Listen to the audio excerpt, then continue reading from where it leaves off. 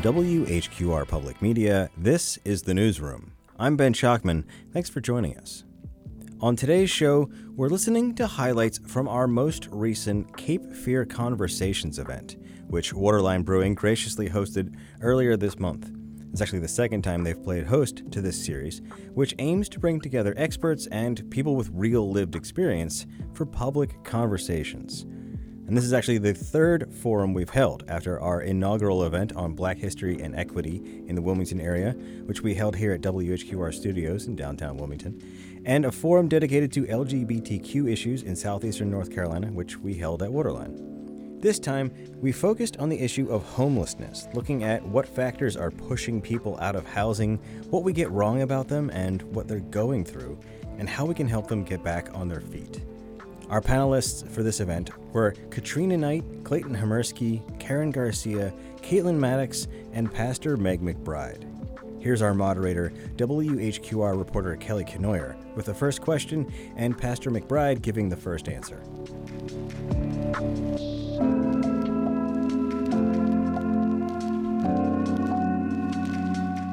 Can you talk a little bit about how working people end up homeless in our community? Like, what are the economic factors that can lead to homelessness? So I'm usually hanging out with people that are chronically homeless. They've been out on the streets for a year or more. I've known some of them since 2015, since I first started engaging with persons on the street. Some of them are putting a little something together with work. Oftentimes it might be under the table. Sometimes people have had jobs, but because of personal tragedies, like a man told me his house burned down and he became homeless. Also, a lot of factors are disabling conditions where people just cannot sustain work because they are physically unable to perform the job duties that are required of them, and then they end up getting let go or fired from those jobs. Also, the other thing I just want to mention is people that are on Social Security disability income, SSI particularly, which is if you haven't had a robust work history within the past 15 years, are only making $914 a month. So where do you live when you only make that much money? And if you're on Social Security disability income and you go to work, at a certain point, when you hit a certain level, you'll begin to lose money from disability income because you're earning money at work. So it's hard for people to find jobs that can accommodate them. Katrina, jumping onto that, I know that you are one of the primary providers at Good Shepherd Center of some of the housing that is available to folks who are on SSI. Can you talk about how those programs work with permanent supportive housing? Permanent supportive housing is a best practice that works all around the country. It's not something we created. It was working lots of other places before others first brought it to the Wilmington community, and then we piloted some of it and then decided to kind of lean into it. And it's a best practice because it's sometimes the main thing or the one thing that works to move the most fragile people, the folks who fit that stereotype that we picture, that person who's been in the woods the last 8 years, that person who's been sleeping in their car or in and out of shelter for many years, to housing and helps them actually stay in housing for the long term. But there are some real tricky elements with it that are a heavy lift, not just to create that kind of housing, but especially to operate it. Because if you're doing it right, it's very low barrier. You're not creating or putting forth this list of really heavy-duty requirements, because the whole point is you're trying to engage people where the usual sorts of systems haven't worked for them. So, folks with really significant special needs are disproportionately likely to become homeless, and then it just makes sense. They have the hardest time completely independently figuring out how to make that leap back into housing and to where they can hold on to it. Just one of our developments, there are 40 people living over there who aren't in the woods anymore. They're not sleeping downtown at the library anymore.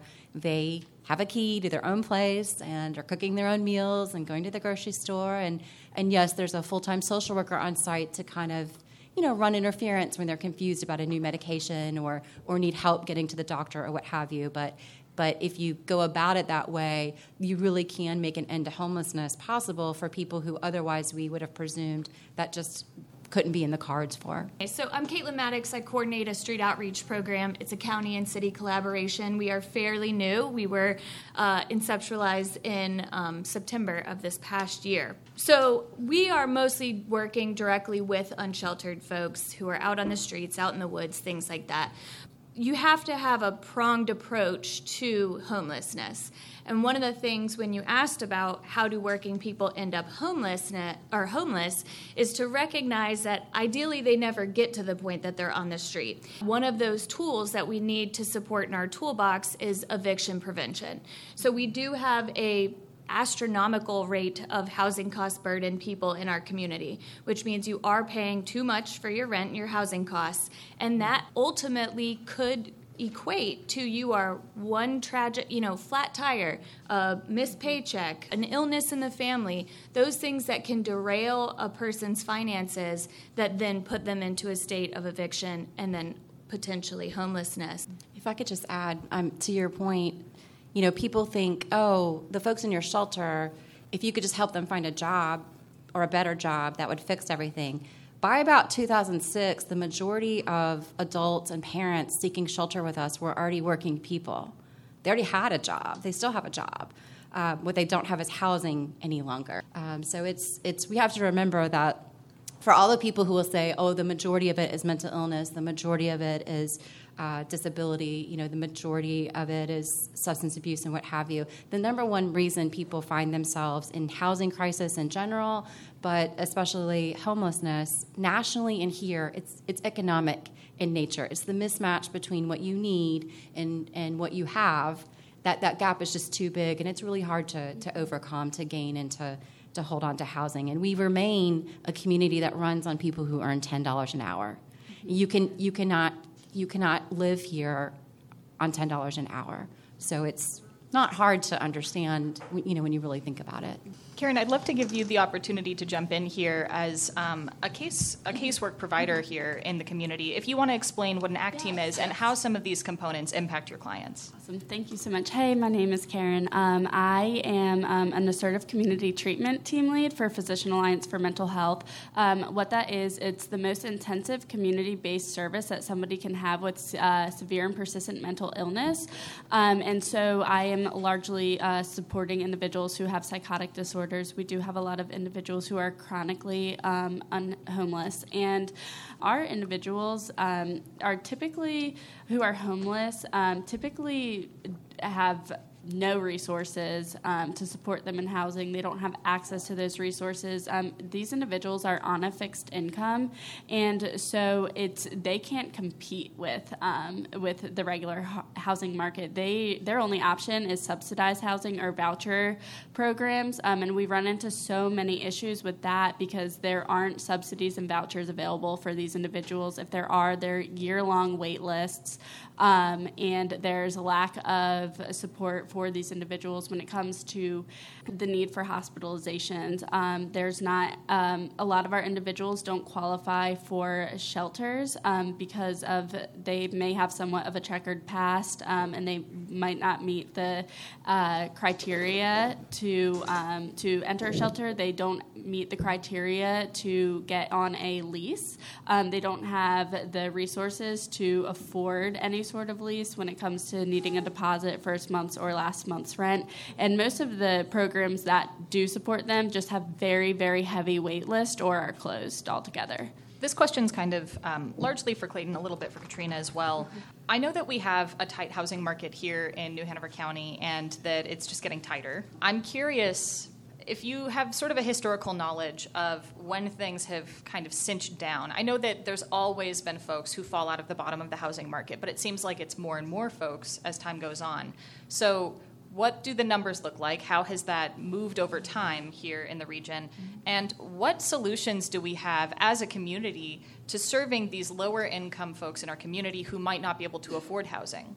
As you mentioned, it is a tight market, and something that I think was not on this slideshow, but that you have and I have talked about before on the program is this phenomenon wherein when we've got such a tight housing supply, we have folks who would normally buy something in the 400s or whatever, they might settle for something in the 3s if they can find it. What was the question? Did I answer this? What are the solutions to the tight housing? So do we have to build our way out of a housing crisis and into solving for homelessness, or does that Does building any housing solve the homeless crisis? Just to jump in and define terms a little bit, what I often see described as workforce housing is between 80 and 120% of area median income. So just a little bit below the median and a little bit above the median. Whereas affordable housing is usually 60 to 80% AMI, or even a little lower, 50, 40%.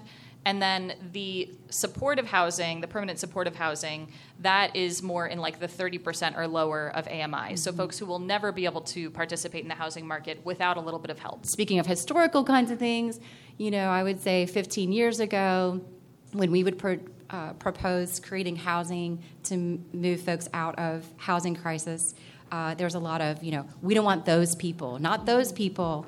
And I know what they mean by those people. They meant people of color. They meant people with disabilities. They meant all kinds of things by that. It's a little more nuanced now. Today, I'm not against affordable housing. I love affordable housing. I love you. I love Good Shepherd. I just don't want it here. I just don't want it next to where I live. That was Katrina Knight, Executive Director of Good Shepherd Center, speaking at our Cape Fear Conversations panel on homelessness. When we come back, we'll dig into case management and how people end up unhoused in the first place. I'm Ben Schachtman. You're listening to The Newsroom. Stay with us.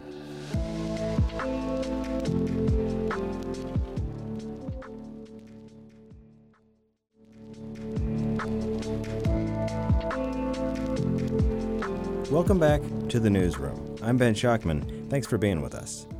Today, we're hearing highlights from our Cape Fear Conversations panel on homelessness here in the Cape Fear area. Our guests are Katrina Knight, Clayton Hammerski, Karen Garcia, Katelyn Mattox, and Pastor Meg McBride. Now here's our moderator, WHQR reporter Kelly Kenoyer, with the next question for our panel. All right, jumping on to the next thing, I want to get a little bit more into the case management component of this. So, say somebody has had that crisis, the car crash, the grandmother in the hospital, losing a job, and they've lost their housing because of this. What happens next, and what resources are available, and what's in short supply? I'm going to start with a pitch for coordinated entry. So we have in our Tri-County area the Cape Fear Homeless Continuum of Care. It's a HUD mandated. That means we have to have it. Not really an agency, but an effort that brings together all the local homeless service providers and whoever else gets caught in that net. And one of the main functions of the COC, we call it the COC for short, is data collection. One of the systems that's used for that is called coordinated entry. And so when you become homeless, you call a phone number and they actually do an assessment over the phone, which rates your vulnerability. Thank you. So that's based on if you have mental health, if you have a physical disability, substance abuse, if you're a victim of domestic violence, if you suffer from HIV/AIDS, if you're a youth, ages 18 to 24, or a parent youth, meaning someone who's 18 to 24 that has their own children. So from June of 2020, the end of June, through July of 2022, over a 2-year period, 2,178 people called that number. So there were that many people in our community that were homeless, right, for like a second, and they needed help. And then what happens is we try to take the top, which now we're calling it actually the people that are in the deepest of water, who have really very little chance to self-resolve, and we try to connect them to services like permanent supportive housing, maybe rapid rehousing. Maybe they've just fallen out for a second, and we can help them just get right back in. And the burden of that work falls on your homeless service providers in the community, like Good Shepherd, like First Fruit Ministries, and others that are doing some housing. I took a guy last week to Social Security office and had to go in with him and help him do the little check-in computer, sit with him in the waiting room, because this is an individual that's not comfortable with engaging in very formal systems. Like when you go to the Social Security window, it's a little intimidating. there's a big piece of glass there and a little tiny hole you have to talk through, right? And so people need to be supported in these efforts. Like, it's just not easy for everybody. And I'll just note as well, when we talked about the point in time count, that's a one-day count. So this last count, 573 people, I believe, is the number. 558. 558, thank you. Since she's on the COC board, Yeah. she knows. That's really the tip of the iceberg. We don't know who didn't get counted. And so I think that this number, the 2,000 people over 2 years, those are folks who found out about that phone number. It's worth keeping that in mind. These are already large numbers, but there are people we might not know about beyond those numbers. I was just going to say, back in 2004, Good Shepherd was preparing to break ground on and build a 118-bed shelter for 2 dorms for single men, a dorm for single ladies, and then private rooms for homeless families with children. And it was in response to, at that time, what appeared to be a clear need for some additional emergency beds. And my first conversation with the board, they were asking me difficult questions, and I was asking them difficult questions, trying to figure out who are these people and what are their plans. And I said, well, what is the goal of this shelter? And they said, well, what do you mean, what is the goal of the shelter? Like, isn't it obvious? I said, well, are we doing this to keep 100 adults and children alive overnight to the next day, or is there more to it? And to their credit, they said, well, we don't even know what you mean, but we're open to learning. And, between about then and now, the National Alliance to End Homelessness, in particular, has really pushed organizations nationally to do more and better by people than just keep them alive overnight. So, it's harder, it's messier, it's more expensive.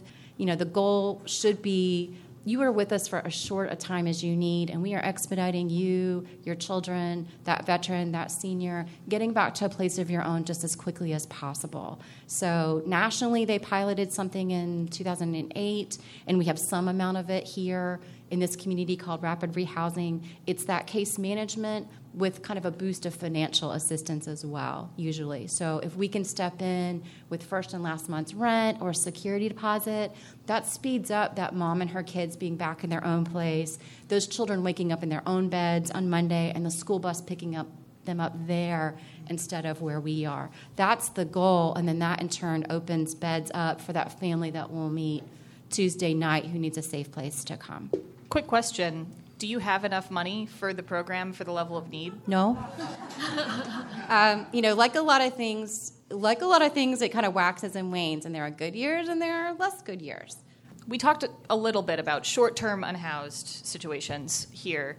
I do want to get into the thornier issue of the chronically unhoused population, folks who have been in the streets much longer, and it's not a rapid rehousing situation. It's more, I don't have any documentation to show that I was even born in the United States, and those barriers.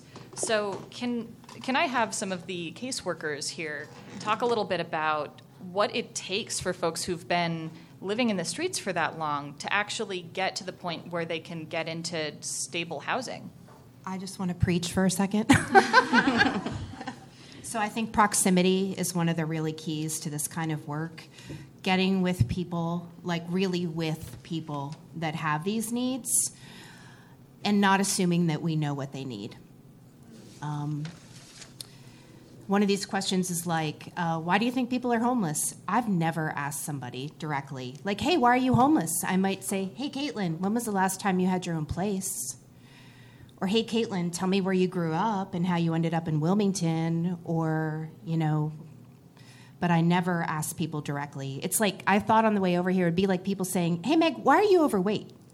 And I'd be like, well, when I was a toddler, my grandmother, it's like this so nuanced and complicated and unique story.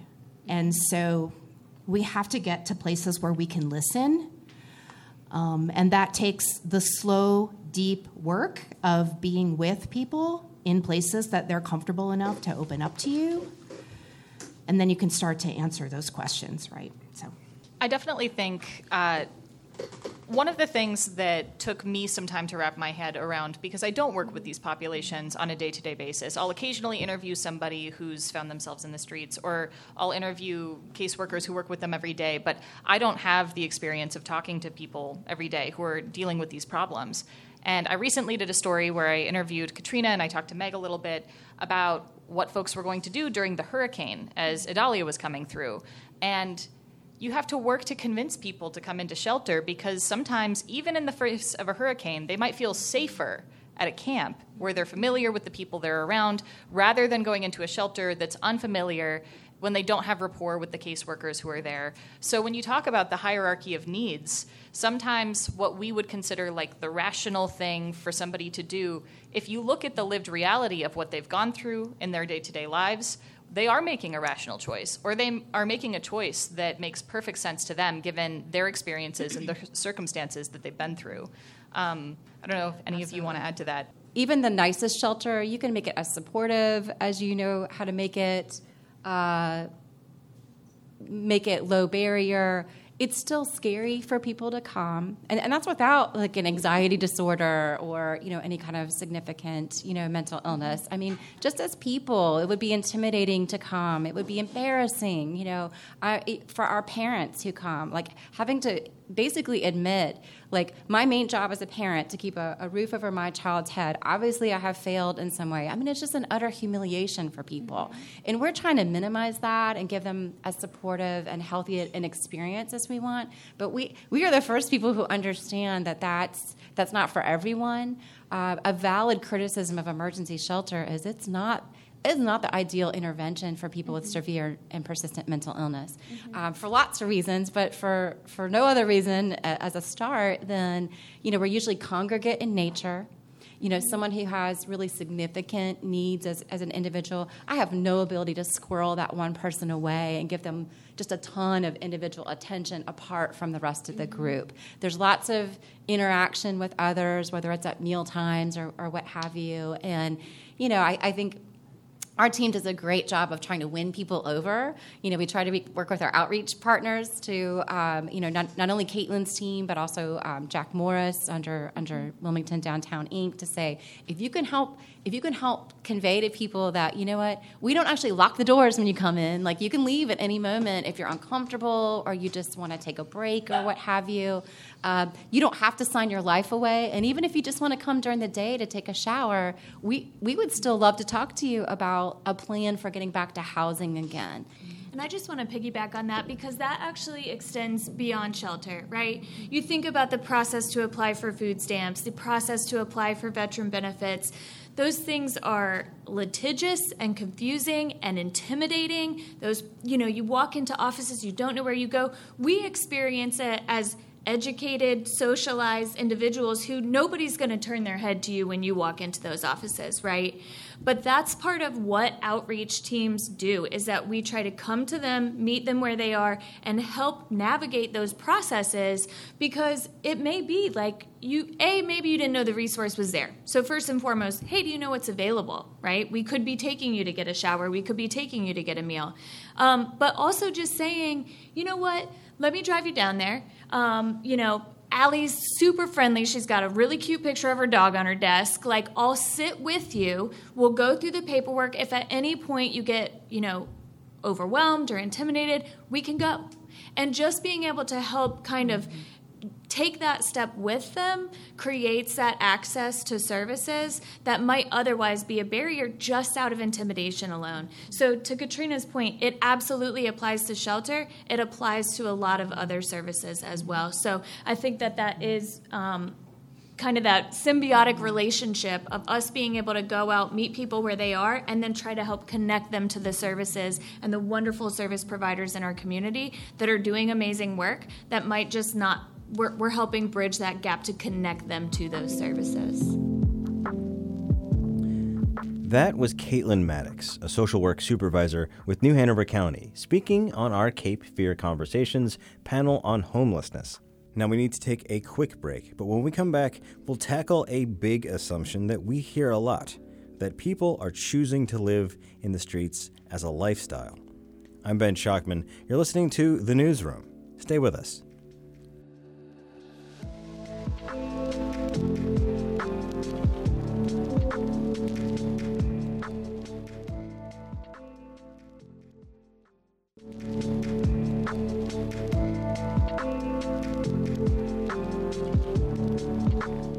Welcome back to the newsroom. I'm Ben Schachman.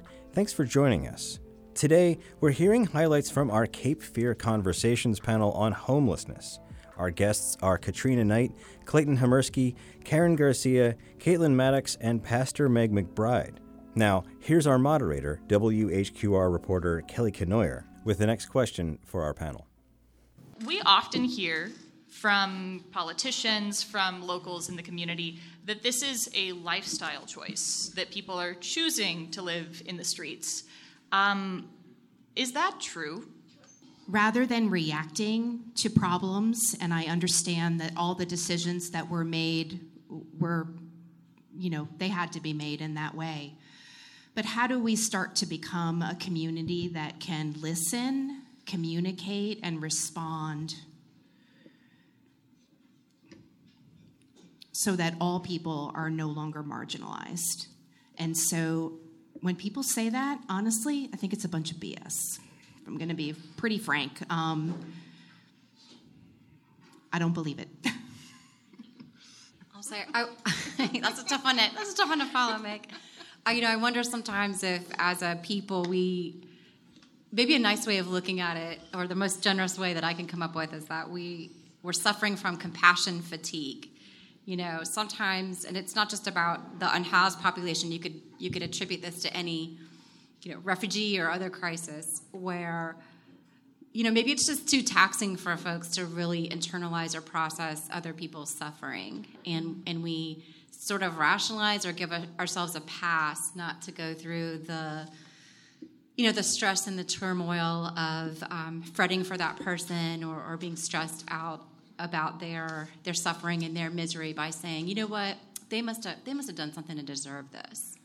And so now I'm relieved of worrying about them or feeling some sort of responsibility for them. All right. We're going to move to audience questions because you all had a lot of really good questions. But I'm going to start with the ones that are a little bit more rapid fire. Meg, this is a question very directly for you from the COC. How many chronically unhoused people do we have right now in this community? We don't know, right? So the point-in-time count is a snapshot. The count happens on the last Wednesday of January, and you go out literally and try to put your eyes on people that you think are homeless or experiencing homelessness and try to survey them. And this year we did a pretty good job of that. And so the language is on any given day in New Hanover County. According to that survey, there are 558 people who are homeless right now.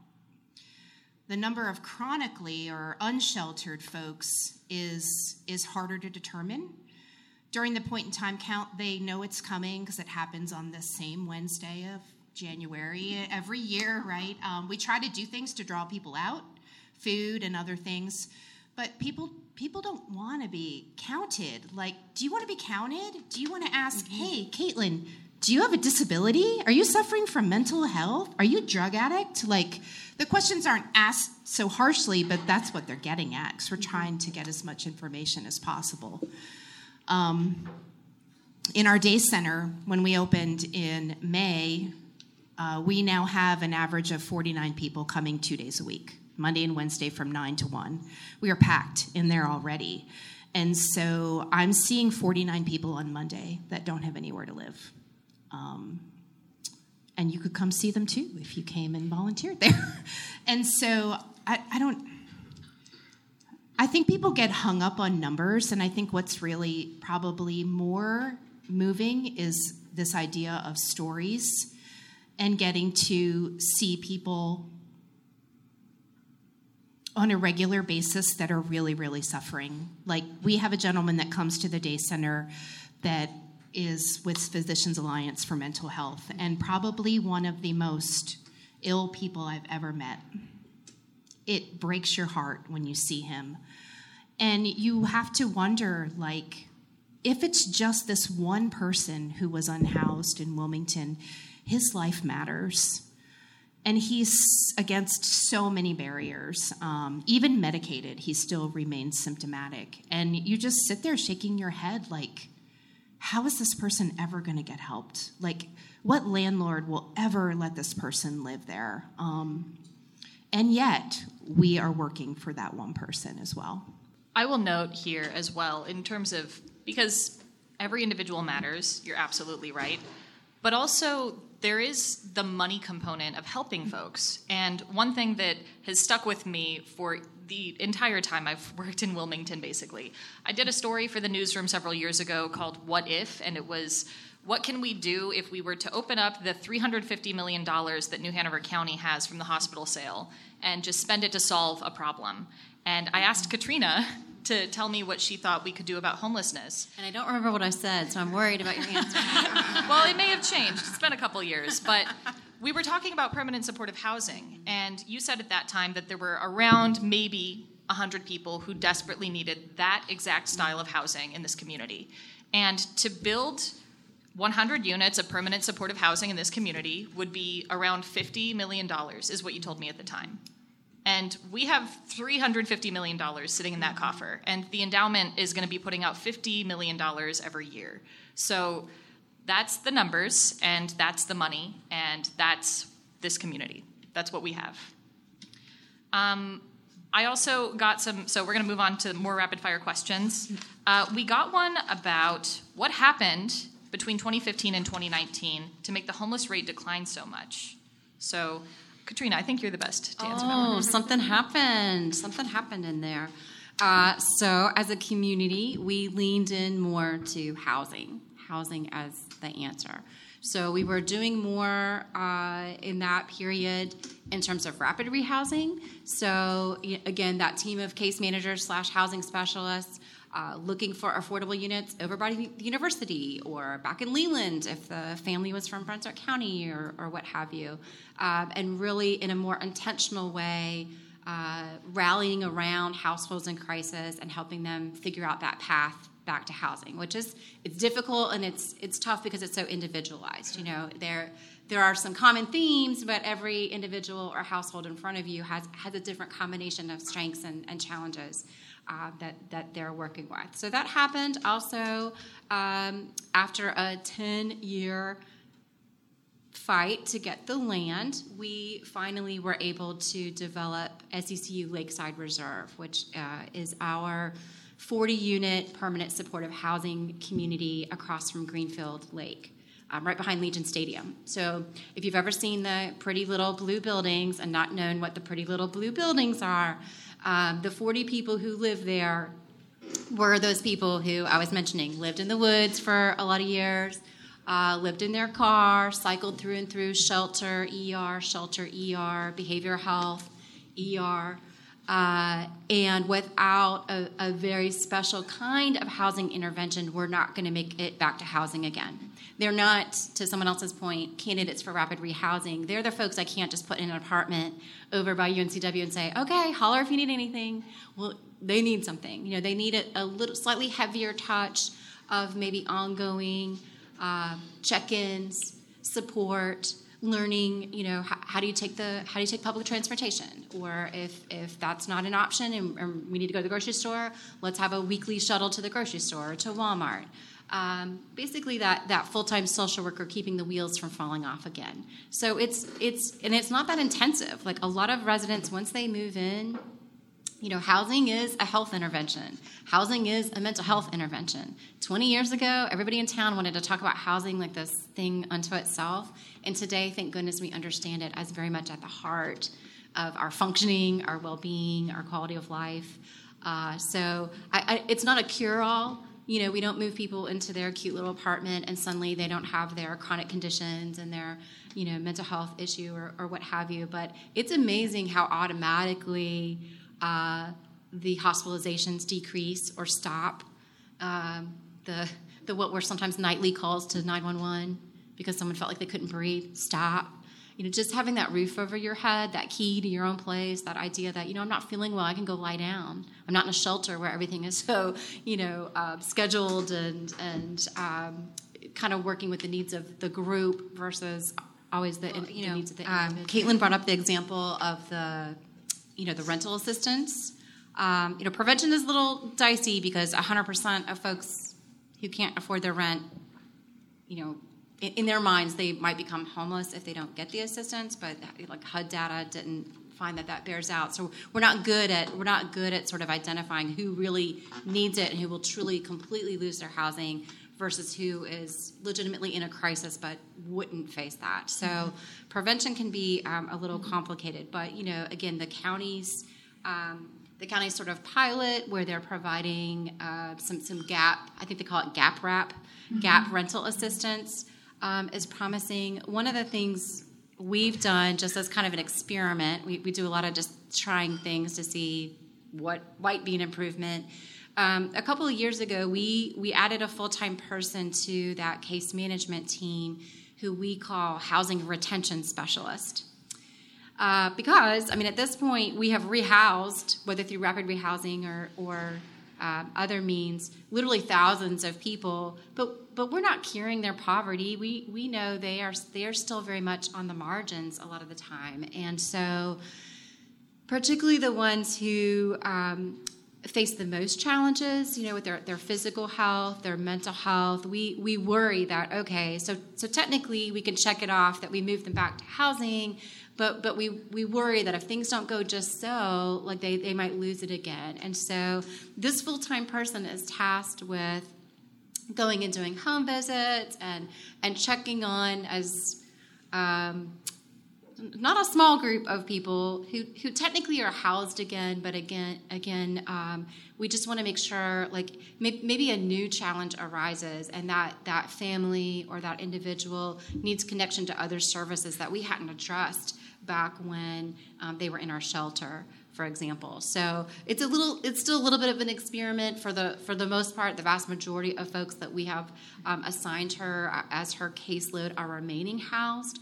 But again, all the great things we're doing, we're still up against the fact that the vast majority remain very low income. They remain very challenged. And so even though it feels like a win, every move to housing, we're not under any illusions that it might still be tenuous or that a new life crisis tomorrow couldn't put all that in jeopardy. So we're trying to head off any new situations that might arise. A lot of life skills development.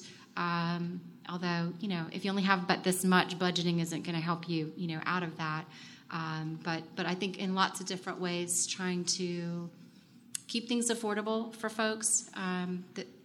The thing I'm struggling with is the rate at which people's rents are increasing and feeling like we're kind of at the mercy of what property managers and landlords are charging. Yeah, that's kind of a structural eviction process. One thing that in my research as a housing reporter that I've seen as well is having automatic representation for tenants in eviction court often helps prevent evictions or allows landlords and tenants to come to more of an accord. Typically in a city like Wilmington that doesn't have that built in, 10% of tenants are represented by a lawyer or an attorney in court, whereas 90% of landlords are. So it's really mismatched the balance of power there. And when there's built-in tenant representation, they're connected to resources automatically that help if they do end up evicted.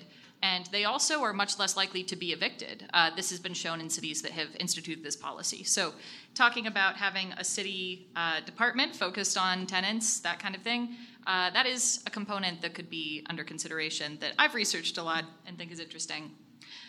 Next question, and 3 different people talked about this, so a lot of people in this room are interested. How should I respond to the panhandler on the street corner? The pastor says, give if you feel moved to give, but don't tell them how to spend the money. Again, it's a place where there's a lot of judgment, right? Mm-hmm. I recently was told that panhandling is not synonymous with homelessness. I disagree with that, actually. I think they're kissing cousins, pretty close together. And I don't know who in this room would have the guts to stand out on the median on Oleander Avenue with a sign and ask somebody for money. That would I would not be able to do it. Do we have to sit and figure out all the reasons why someone is doing that? It could be to go get drugs or beer, but it could be because someone is hungry. It could be because they're trying to pay for their lodging. It could be that they're trying to buy dog food. We just don't know. Panhandling is never going to go away. We can do all the things we need to do to make it be less obvious. We can put up signs. We can make QR codes. We can pass laws. You're always going to see panhandling in any city you go to in this whole United States, probably the world too, right? And so, again, like, I'm sometimes guilty of seeing a panhandler on the corner who I know, like, oh gosh, there's Fred, right? And I don't want to make eye contact with Fred because Fred knows that I have stuff or I can get into a building that has some things. And yet, I'm moved in those moments that, you know, I look away. And I admit to doing that. Like, oh, I don't have time for that guy right now. And I think that we need to find ways to have time for people, right? To pull into the parking lot of Whole Foods and say, like, hey, like, can I help you with something? Sometimes people just want to talk to you. And to not be afraid to do that, right? Like, oh, this person's going to ask me for money, or sometimes they want a cigarette. I used to smoke. I know what it's like to want a cigarette and not have a cigarette. It's pretty upsetting, right? And so, yeah, I don't think that our efforts should be put towards panhandling, right? Like, let's put that money into something else. You mean enforcement? Absolutely, yeah. I will note here briefly, City Council had a whole presentation. There's a constitutional right to panhandle, so it's difficult for police to enforce it because there's a legal right. It's a First Amendment right to be in the street asking for money. It is speech. So there's complications around trying to enforce it legally, which is part of the reason that it is fairly common in the United States. Karen, you looked like you wanted to add something. Just, you know, with working with the homeless population, especially those who might have a substance use disorder or a mental illness, there's so much that can be said about, as you know, Meg mentioned, about creating a relationship with somebody, you know, even just getting their name and listening to them. They have a story. I don't think anybody wants to stand on a median in the middle of a busy street when it's 90 degrees out, you know, and so one of the things that I feel like is really important to mention today is that those with individuals who are on Social Security income don't want to be on a fixed income like that. Most of the clients that I work with, they want a driver's license. They want to work. They want to have their own place, take care of their own bills. And so I think that it's really, really important that our community and our business owners create opportunities to help these people obtain and maintain employment. We have specific people within our agency to be that bridge for that individual. We have specific programs just to help people work, you know, and according to the Labor and the Bureau of Labor and Statistics, people who have a disability are less likely to be hired than people who don't have a disability. You know, there's data out there that over half of people who have a disability want to work. It's something I see every day. And, you know, it's so incredibly difficult for these people. There's barriers to work, like transportation and stuff like that, but to just be given that chance, it requires patience, it requires education and understanding for those business owners. But we've seen it been done, and it's been beautiful. This is a question that we hear a lot. There's a lot of assumptions about where people are from. So are the homeless in Wilmington from this area, and are folks migratory when they are unhoused? Meg, you had a strong reaction. Is this where we ask for a show of hands? How many in the room are born and raised in Wilmington and never came from somewhere else? Yeah, show of hands. Who's from Wilmington? Raise your hand. Born and raised. Wow. There are about 30 people here, and only 2 raised their hands? I think it's a misconception to go around and say that, hey, Wilmington has the best resources for homeless individuals. Therefore, if we make those resources better, everyone's going to move here. So I actually pulled some data before coming, right? And in our state, for all the major areas like Wake and Buncombe and Mecklenburg, we have the lowest percentage of homeless individuals living in Wilmington. So I think that it's like 7.9% compared to these other places. Asheville's twice. Asheville's twice. Or Thank 3 you. times.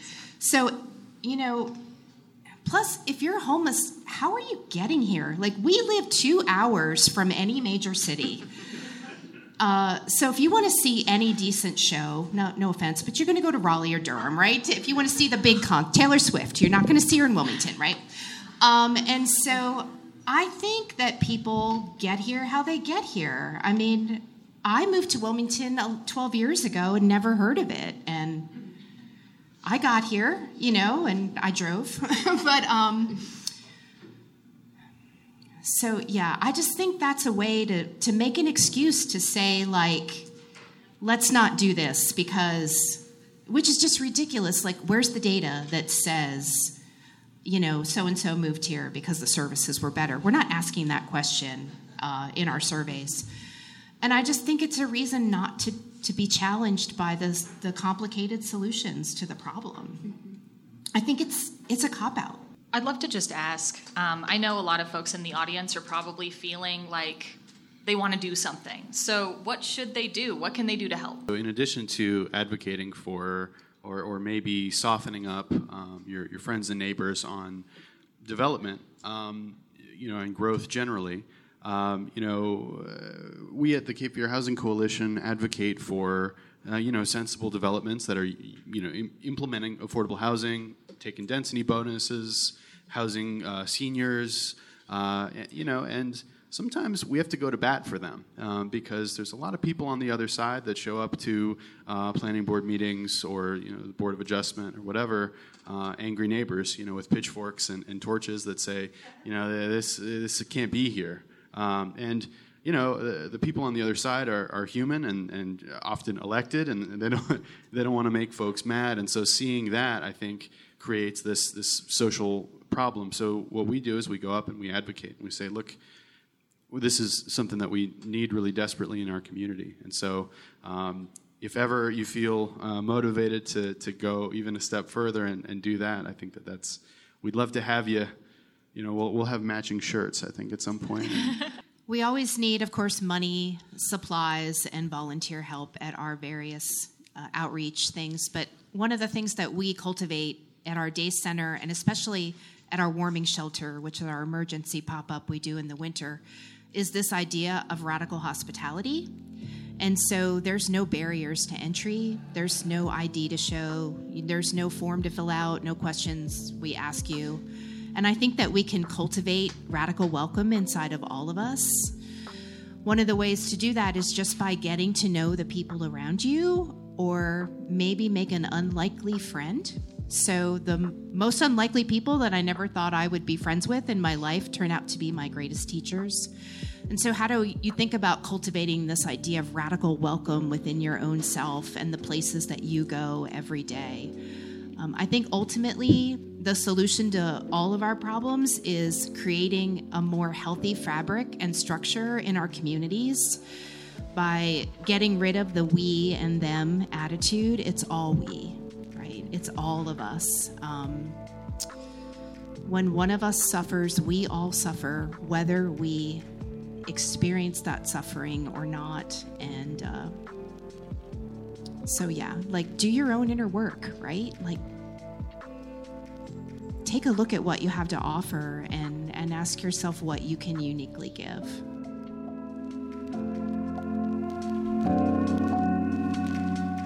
Well, that's all the time we have for this edition of The Newsroom. Thanks to our panelists, Katrina Knight, Clayton Hammerski, Karen Garcia, Katelyn Mattox, and Pastor Meg McBride, and our moderator, my colleague, Kelly Kenoyer. Thanks also to super producer Camille Mojica, who did the lion's share of the editing on this show, and of course, thanks to technical director Ken Campbell.